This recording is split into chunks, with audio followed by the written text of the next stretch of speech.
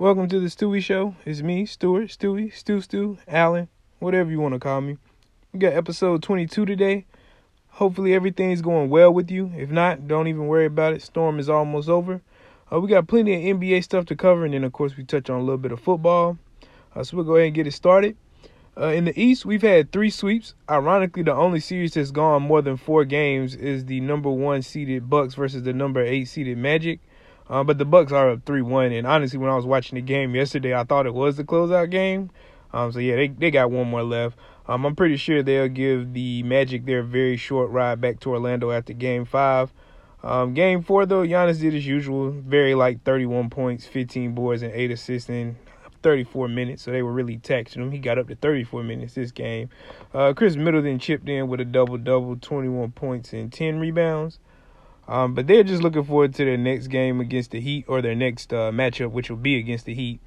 For the Magic, of course, Vucevic got off 31 points, 11 boards, 7 assists. But shout out to Markelle Fultz, 15 points, 7 assists, 5 boards. So happy to see him playing well after what the 76ers did to him. Looks like they actually could have used him in this series, but hey, it's another story for another time. Speaking of the 76ers, they got swept by the Celtics. And, they're a mess right now. Brett Brown was officially fired. Do I think it's all his fault? No, but he definitely has some of the blame, especially when you hear Josh Richardson, fresh from Miami, come in and talking about people need to be held accountable, or there's accountability issues within the locker room. That kind of comes from up front, or up top, I guess, with the coach. Even to, it seems like he didn't like confrontation from what I'm reading in reports I've seen on TV. He didn't want to be the one to tell him, yo, you need to get in shape, or Ben Simmons, you need to start shooting this, that, and the third. That wasn't really him. But, yeah, like I said, even with the firing of him, you still got Embiid, who could be the best player of the league whenever he decides he wants to be. But he definitely has to lose some weight. He looks like he's over 300 at a certain point, especially in the bubble. He looked pretty big. Ben Simmons, who just refuses to shoot. And he's been injured a decent amount. Now, I don't hold injuries against anybody because nobody wakes up in the morning let me get hurt today. But he has been, injured a little bit more recently. Of course, they signed Al Horford to a $100 million contract. He's 34 years old. You maxed out Tobias Harris. So just look at some of their salary numbers next year. You got $33.5 million being paid to Tobias, $27 million for Al Horford, $29.5 million for Embiid. And then Ben Simmons' extension kicks in next year at $29.2 million. And all of those contracts are locked up through the end of 2023. Whew, that's ugly. Elton Brand came out today and said he won't trade Embiid or Simmons. He'll just try to look for better pieces around them. But honestly, those two are your 2 tradable assets. I don't know anybody's going to take on Al Horford in that contract, nor Tobias Harris in that contract. Actually, there's one team that'll do it. That'll take on that Tobias Harris contract, but we're not even going to speak it up. I'm looking at you, Hornets. But, yeah, no one's going to take on that contract, so they're probably going to have to end up trading one of the 2. It may be time to blow it up, but, hey, trust the process. The Celtics, they moved on to the second round, though. How good is Jason Tatum? 28 points, 15 boards, and 4 assists in the closeout win against the 76ers. He had an in and out with the left and finished with a lefty layup. It was so beautiful. And then Kemba looks like he's getting healthy with each game. It could be super scary for the rest of the East. He dropped 32 in Game 4. It's such a good space for him to be around other talent, so he doesn't have to worry about everything. If he didn't do it for the Hornets, it just wasn't going to get done. Of course, minus rebounding. So here, he can just score. He can take a break from trying to score every possession. He can kick it out to somebody, Tatum, Jaylen Brown. They got people, Tice can hit the 3. They got people that can do stuff other than him. So it's not all on him to put the ball in the bucket. And I think that's going to be great for him. Just really focus on scoring. Of course, they'll end up with the Raptors next. And that's probably going to be the best series in the East, honestly. The Raptors, they did reach the second round. They swept the Nets. Nothing shocking there. I was very impressed with how hard the Nets fought, though. Even though they kind of got beat down, if you look at the final score in every game. But even just to get to this point, and they play valiantly with, Karis LeVert's good. Jared Allen's pretty good. But other than that, it's you got Chris Chiozza looking like an NBA player out there. They fought hard for what they had on the court. I think Jacques Vaughn should get some, at least, consideration for having the interim tag removed. I don't know if Greg Popovich seriously wants to go to the Nets. But, of course, if you can get him, why not? But if not, hey, I feel like Jacques showed you something there. The more you watch the Raptors play, though, because that's who they're going to end up playing, and they're pretty set on their coach, Nick Nurse. There's no question about his job security, winning Coach of the Year. But defensively, they're great. Offensively, they're great. But defensively, they're just on another world right now. Serge Ibaka's been looking super good, like, over the last few games. Instead of, like, always hanging around the perimeter and trying to shoot a three like it kind of looked like his career was going to trend toward. Now it's like, oh, I got a mismatch on me. I could post this guy up, post hook real quick. Yeah, he's balling right now. Van Fleet, of course, he's about to run the checkup. And then Spicy P is just clearly better than playoff P at this point. The Celtics and the Raptors series, there should be a great one coming up. The series I thought would be the most competitive, though, was actually a clean sweep by the Heat. They knocked off the Pacers 4-0. I mean, the Pacers, they didn't have Sabonis. Oladipo, he actually played very well in Game 4, but he's still coming off the injury. He probably hasn't gotten his rhythm fully together. So Heat, Bucks, that should be a good, hard defensive one. Maybe 6 or 7 games, but the Bucks, they got to win it. They have a Giannis and the Heat don't. I'm not sure who the Heat are going to put on Giannis at a certain point, but we'll see how that series ends up going. We'll slip it over to the West, where it's been more competitive. 2 series are currently at 3-1, and the other 2 are at 2-2. So today, Utah, they got a chance to send Denver back to Colorado.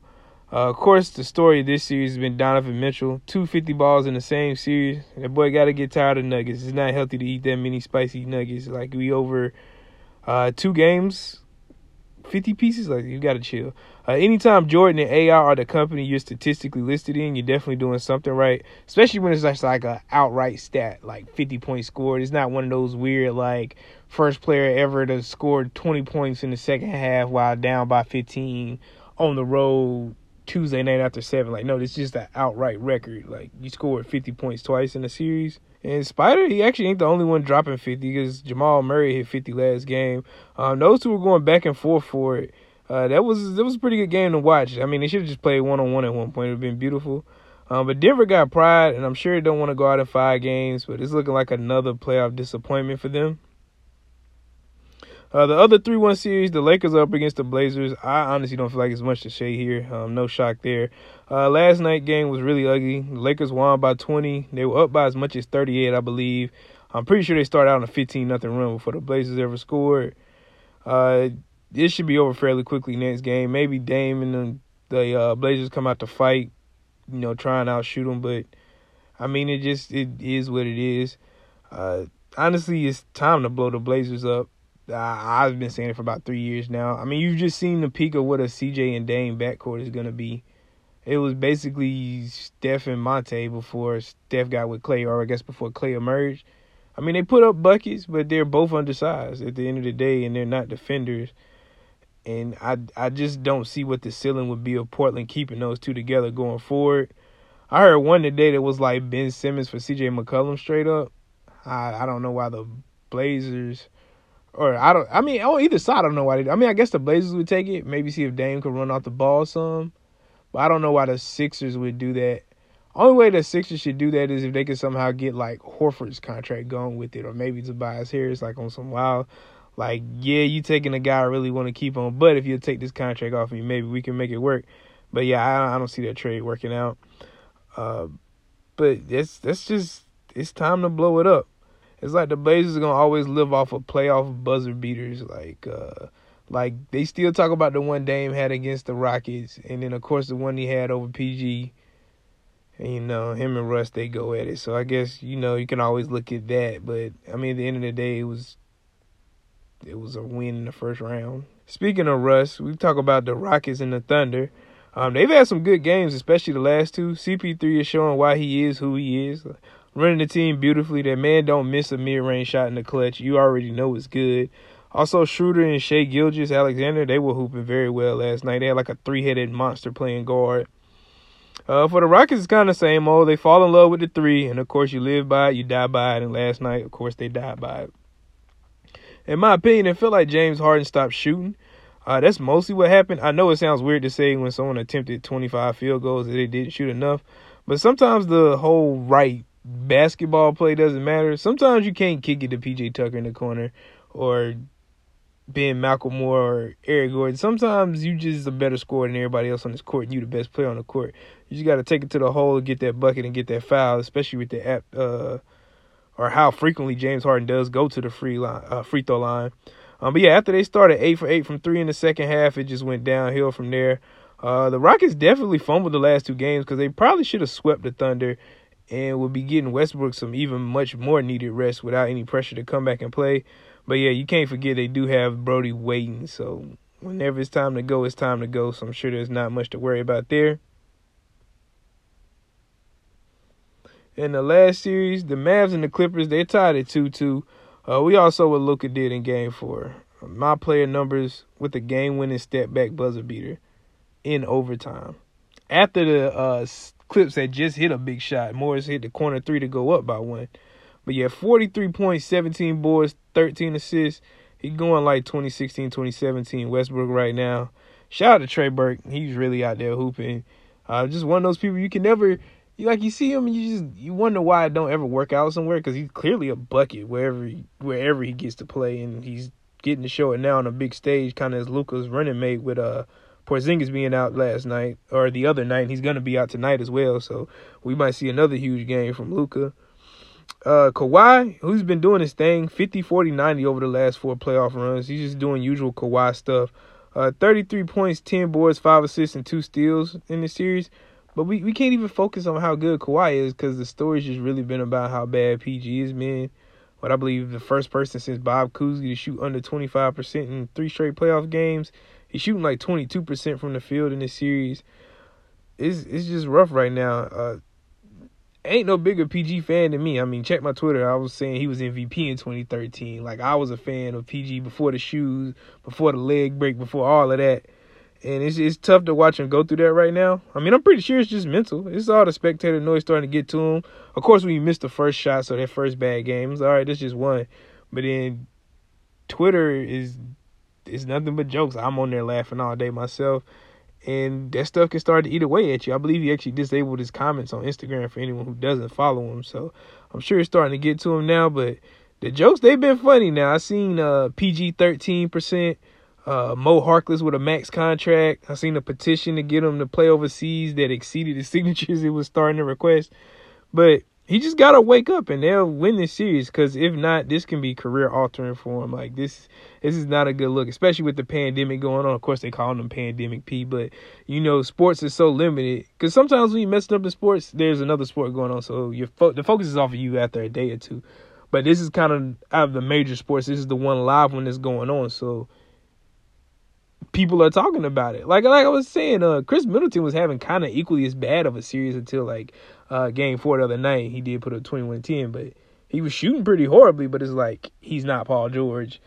And the Bucks and the Nets, they basically came on NBA TV every game, I believe. I don't think any of theirs has been national televised so far. So it's like, PG's on TV. PG got shoes. People know him, and he's an easy target to go after, especially when you give yourself the nickname of Playoff P. But yeah, he just got to get it together, and I feel like he's going to bounce back tonight. Huge Game 5. Yeah, that's about it for the basketball news. Of course, we got those big games coming up today, and we're going to touch on those tomorrow. A little bit of NFL news. What in the world is going on with Earl Thomas? That man that messed around and got released from the Ravens. He showed the video of what led up to the altercation, but they just got to be tired of you at that point. To get released after a camp fight, I mean, at every level of football from high school up, there's camp fights. I mean, it's really frowned upon in high school. Coach, you definitely going to run in the whole we a team rah-rah stuff in high school. But then after that, once you get to college and this shit happens, coach will get mad because you're wasting reps. But, you break it up fairly quickly, you move on. You might get talked to after practice. And I'm assuming it's pretty much kind of the same in the NFL. You let it go, tempers run with grown man, blah, blah, whatever. Everybody on the same team. But for a Pro Bowler to get cut on a 14-2 team that got real Super Bowl aspirations, yeah, they had to been about tired of him. Reports are that he's missing meetings, walkthroughs, practices late, just kind of doing whatever. And it's just kind of funny because I guess all the way up until the middle finger incident when he was just ready to get out of Seattle, I believe he broke his leg and flipped off the crowd or Pete Carroll, whoever he was flipping off, Earl be in his own little world. It's like you never really heard too much about him being the outlier. Like, they was a strong defense the whole Legion of Boom in Seattle. And, of course, they had a lot of outspoken players. But it's like the fingers was always pointed at Richard Sherman as he's the bad guy. He's the apple. But when you think about it, what did he ever really do other than talk? Like, he never did anything bad or detrimental to his team that you can see. He just had a lot of mouth, so you got to have a lot of mouth or at least feel that way about yourself to play corner in the NFL anyway, because a lot of times you're out there as you.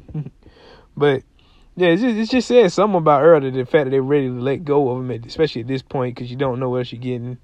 And, yeah, it just looked bad on tape. Like, you randomly blitzed, you messed up the call, but then you get mad at somebody else for calling you out on it. So it's like you above being reproached or something by your own teammates when you're the one that messed up and you're the one missing meetings. So, yeah, I'd like to see Earl get it together. They talking about the Cowboys want him. Y'all know I'm a Cowboy fan. And I'm not going to lie, a couple years ago, I was like, hey, whatever it takes, go get him. Now it's really starting to make you question, like, is he really worth the hate? Like, what is he going to come in and do that's going to be, like, groundbreaking? Is this Earl Thomas from 2016? It's not, even though he's a Pro Bowler last year. But hopefully he gets it together, and if we sign him, hey, anything to help us win. Tough news with Grant Dale Pitt. He did tear his Achilles out in Cleveland. Really good safety. He was projected starter this year. That's just tough news to hear from anybody. But, yeah, that's about it. Mostly went over basketball today. Some minor stuff in NFL. It's just not too much to talk about going on right now.